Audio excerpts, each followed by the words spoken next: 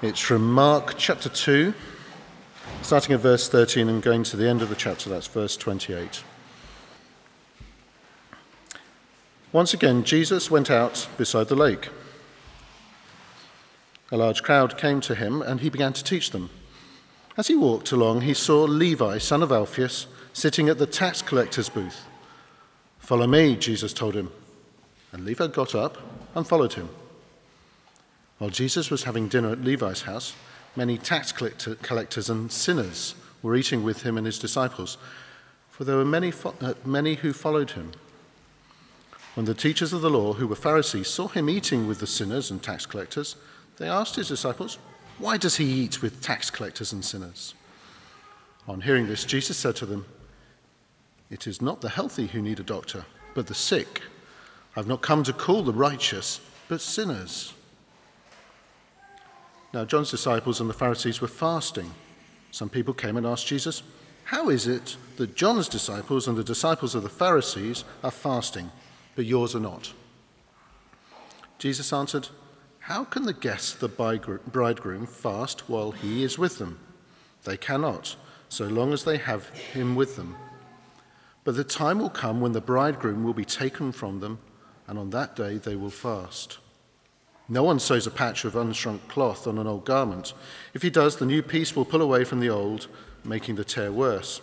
And no one pours new wine into old wineskins. If he does, the wine will burst the skins, and both the wine and the wineskins will be ruined. No, he pours new wine into new wineskins." One Sabbath, Jesus was going through the cornfields, and as his disciples walked along, they began to pick some ears of corn. The Pharisees said to him, "Look, why are they doing what is unlawful on the Sabbath?" He answered, "Have you never read what David did when he and his companions were hungry and in need? In the days of Abiathar, the high priest, he entered the house of God and ate of the consecrated bread, which is unlawful only for priests to eat, and he also gave some to his companions." Then he said to them, "The Sabbath was made for man, not man for the Sabbath. So the Son of Man is Lord, even of the Sabbath." This is the word of the Lord. Thank you to God. Good morning. Please do keep your Bibles open at Mark chapter 2, page 1004, and I'll pray as we begin. Our Father in heaven, we long to know you better. We long to be more like your Son, Jesus Christ.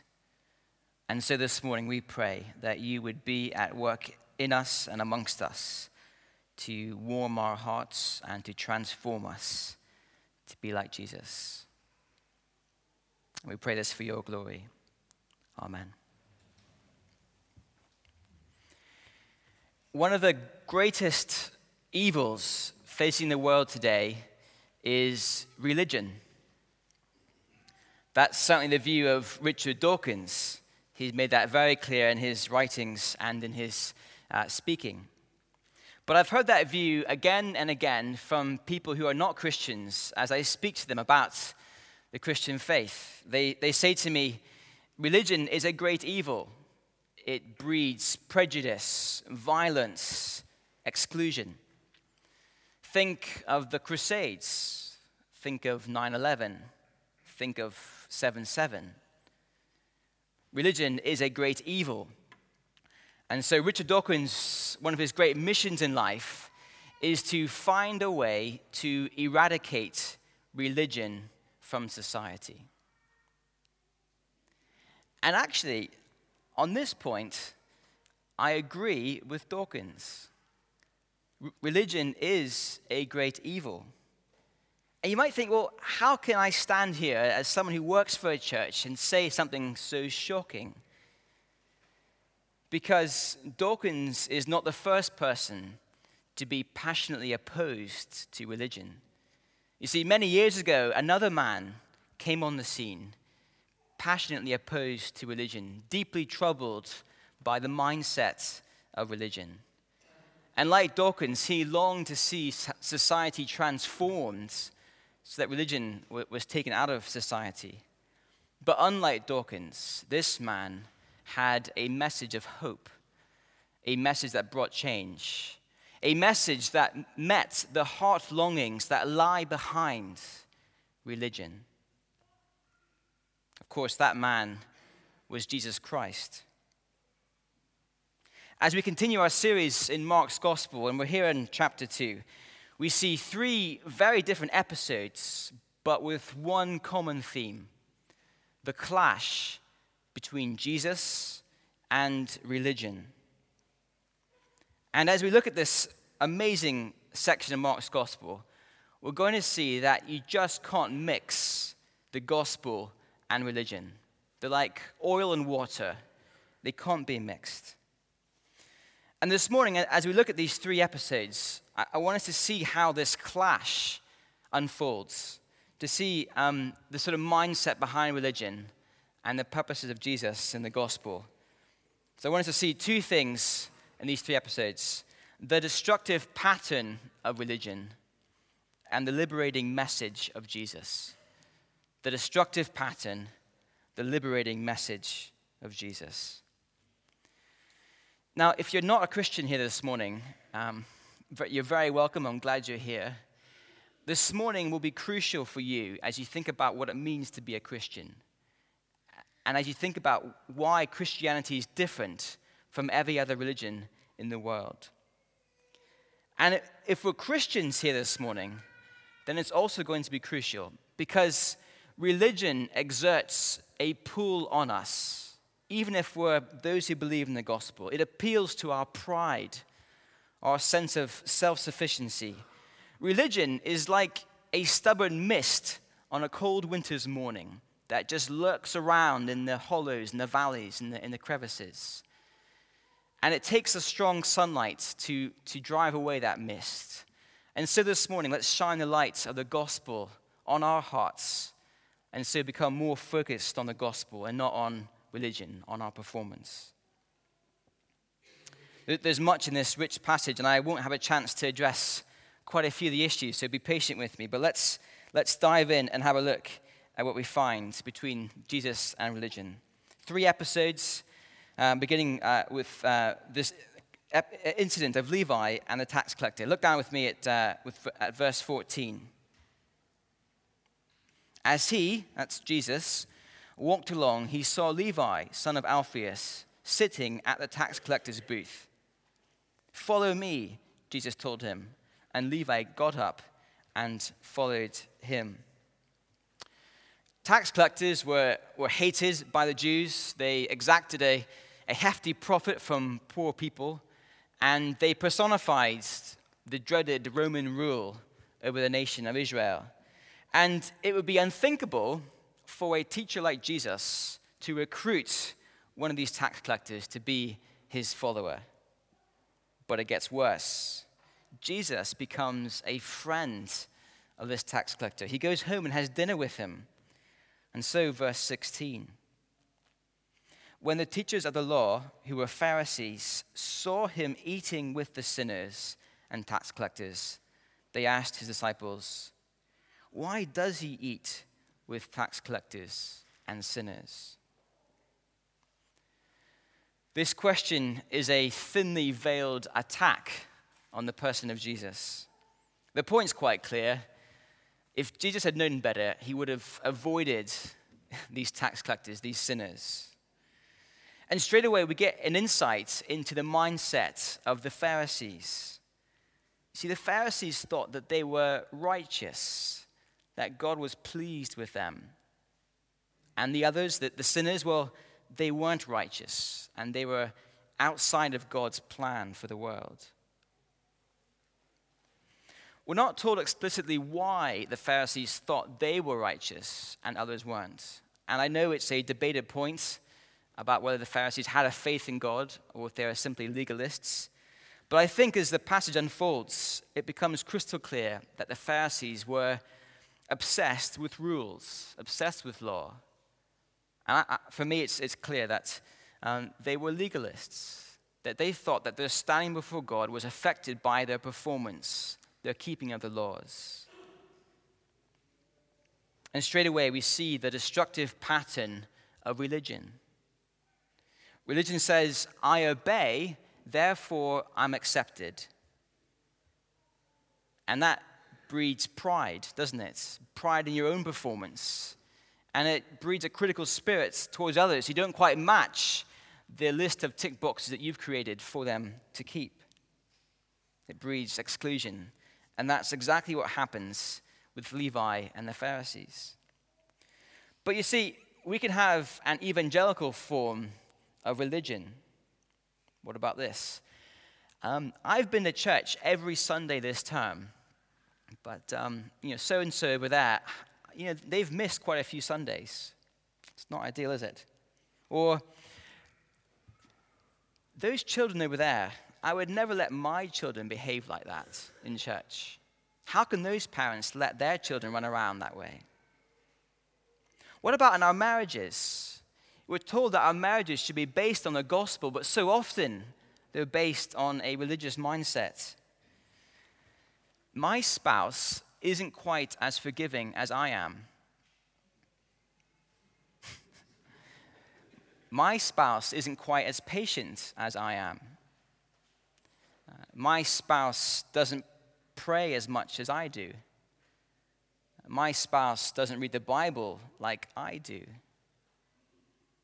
And can you see the kind of poisonous, competitive spirit that religion breeds in marriages, in church, at all levels of our lives? It is subtle but dangerous. But look now at the liberating message of Jesus. Verse 17. On hearing this, Jesus said to them, "It is not the healthy who need a doctor, but the sick. I have not come to call the righteous, but sinners." Throughout Mark's gospel, we see that when Jesus calls someone to follow him, it means that he forgives them, that he washes them clean. And we know at the end of the gospel, it's because he dies that sinners can be welcomed, can be called and accepted. The gospel says, I am accepted, therefore I follow. That's true with Levi, isn't it? He was there in his booth, sinning away, and Jesus graciously calls him. It's his initiative. Of course, the gospel does call us to a radically different life. Levi was transformed to follow Jesus. But let's be crystal clear. We're accepted first. Then we are changed and we follow. John Stott tells about the time when he was a student at university, and he was trying to tell a friend about the wonderful, outrageous message of grace, of free forgiveness. And as he was speaking to this friend, the friend covered his ears and shouted out, "Horrible, horrible, horrible." He just couldn't stomach the message of grace, because grace attacks our pride. It attacks our self-sufficiency. And I wouldn't be surprised if for each one of us here this morning, there's just a little part of us that cries out, "Horrible," when we hear about sinners being forgiven. But that is the liberating message of Jesus. While we were at our most sinful, at our lowest point, that is the point that Jesus calls us. He finds us, and he rescues us and saves us. Actually, the most serious problem with religion in this first episode is that religion blinds us to the rescue of grace. The Pharisees were so obsessed with their performance that they missed grace, and so were lost. The story is told about the man who was trapped in a flood. The waters were rising up, so he climbed up into the top floor of his house, onto the roof, and he cried out to God, "God, please rescue me from the flood." A few minutes later, a helicopter flew by, and the pilot shouted out, "Are you okay? Do you need help?" The man said, No, I'm fine. God will rescue me." So the helicopter flew away. The man kept praying. A few minutes later, a boat came by the house, and the owner shouted out, "Are you okay? Do you need help? Do you need rescue?" The man said, "No, it's fine. God will rescue me." And so it goes on. And eventually the waters rose so high, the house was overwhelmed, and the man was swept away and lost. And as the man went to heaven and stood before God, he said to God, God, how come you didn't answer my prayer? How come you didn't rescue me? And God said, I tried. I sent 2 forms of help, the helicopter and the boat, but you refused both. And that's what the Pharisees are doing in this story. God has offered a rescue to them. He's come to save sinners, but they reject the rescue because they have a different plan, a different rescue in mind. And of course, here, their rescue is their performance, their law-keeping. You see, religion can harden us to the gospel so that we actually miss out on the wonderful rescue of Jesus. And it's a warning for us. Flee religion, accept grace. Well, that's our first episode, and we'll move more quickly now as we go through the next 2 episodes. But the next episode, episode 2, is about feasting and fasting. Look down at verse 18. Now, John's disciples and the Pharisees were fasting. Some people came and asked Jesus, how is it that John's disciples and the disciples of the Pharisees are fasting, but yours are not? Now, in the Old Testament, fasting was a great thing to do. It was a good thing to do, but actually, it was only commanded once a year on the Day of Atonement. And fasting was an act of mourning, an act of preparation for the forgiveness of sins, once a year and once a year only. But throughout the Old Testament, we see that fasting becomes a barometer, a man-made barometer for spiritual fervor. It could to test your zealousness for God. And by the time we get to Jesus' day, we find that the Pharisees, we're told in Luke 18, the Pharisees fasted twice a week to prove that they were zealous, that they were the real deal, really God's people. And of course, the point here is the Pharisees think that the disciples of Jesus are frauds, that they're lukewarm, they're not the real deal. Otherwise, they would be fasting twice a week. Do you see the dangerous patterns of religion at work beneath the surface here? The Pharisees are prioritizing man-made rules over relationship with God. They completely miss the whole ministry of Jesus because they're so obsessed on keeping their man-made agendas. Prioritizing religion, rules over relationship. And of course, we see the response of Jesus in verse 19. Jesus answered, how can the guests of the bridegroom fast while he is with them? They cannot, so long as they have him with them. It would be a bizarre wedding, wouldn't it, where the guests turn up and they have their wedding breakfast and no one eats. This wonderful feast laid before them, but they go, no, it's a time of mourning. It's not a good day. It would be bizarre, wouldn't it? Even in Scotland, where I'm from, people expect to have a good meal at a wedding. It's amazing, isn't it? But the point's simple, isn't it? Jesus is saying, now is the time for feasting, for celebration. You see, I am bringing in the kingdom of God onto earth. It is the best moment in history as I announce free forgiveness to the world. A time for feasting, not fasting. Rejoicing, not sadness. But the Pharisees are prioritizing rules over relationship. They don't get Jesus. They're stuck on their rules. And it's so easy for us as Christians just to slip back into that mindset.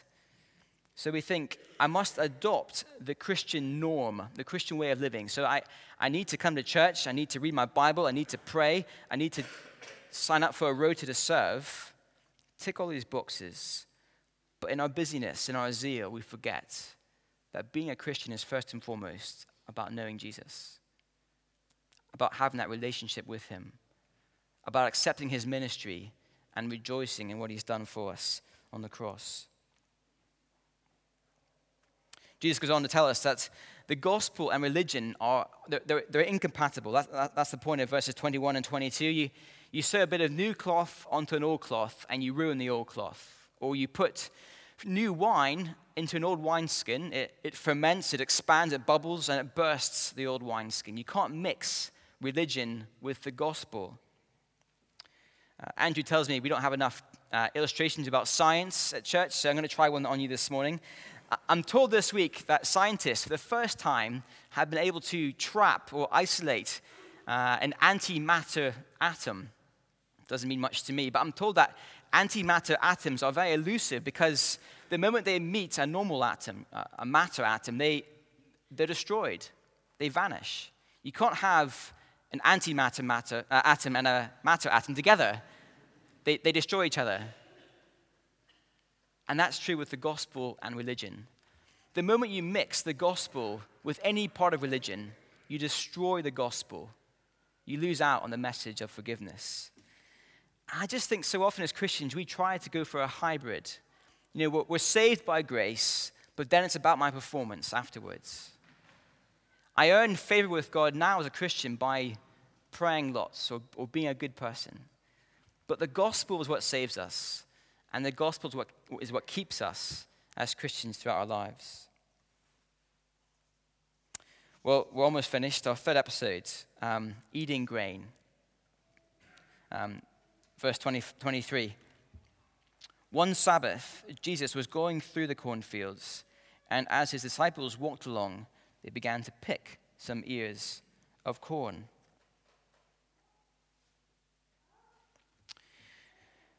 The Pharisee said to him, "Look, why are they doing what is unlawful on the Sabbath?" What's going on here? It's a bit confusing.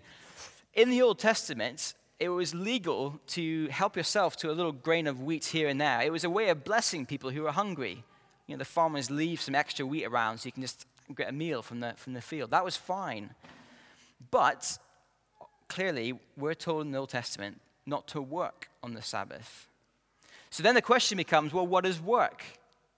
And the Pharisees devised literally hundreds of definitions to define what work was and what it wasn't. They had this massive scheme of what you could and couldn't do in the Sabbath. And for the Pharisees, plucking some grain from a field on the Sabbath, well, that was work.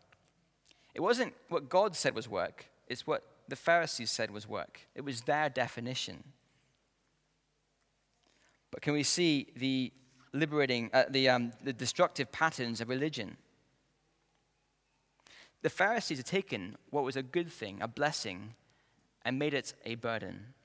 The Sabbath was meant to be a day of rest, a day of restoration in a hectic life.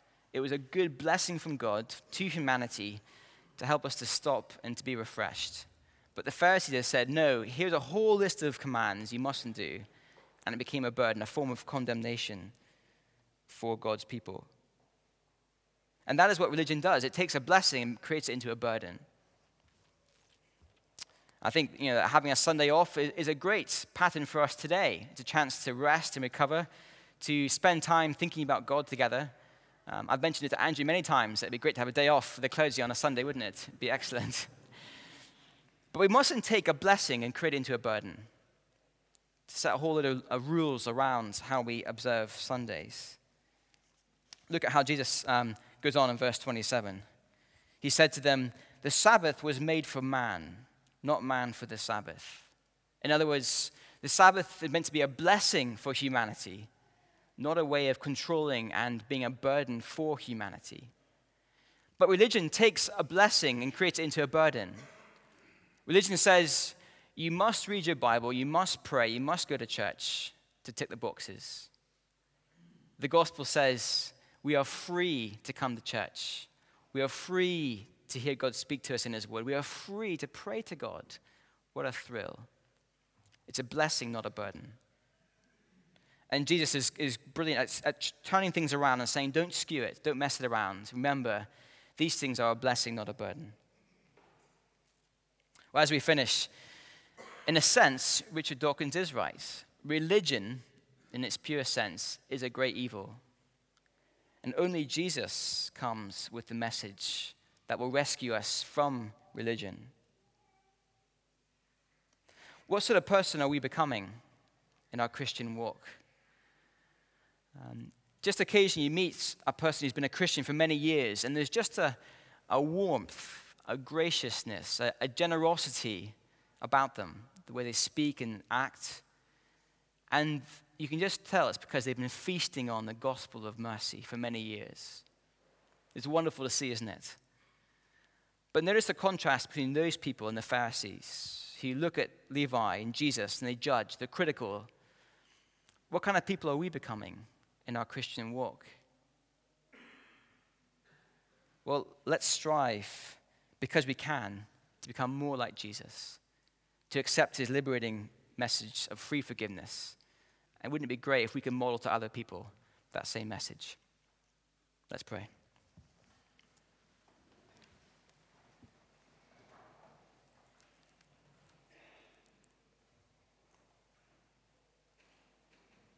Father, we thank you that Jesus has not come to call the righteous, but sinners. And we thank you that means that we are called, that we are forgiven, not based on our performance, but based on a free gift. Father, please help us to see how that affects our lives at every level. And please, would we become more and more people of grace, not people of religion, people of generosity and graciousness, not judgmentalism and exclusion.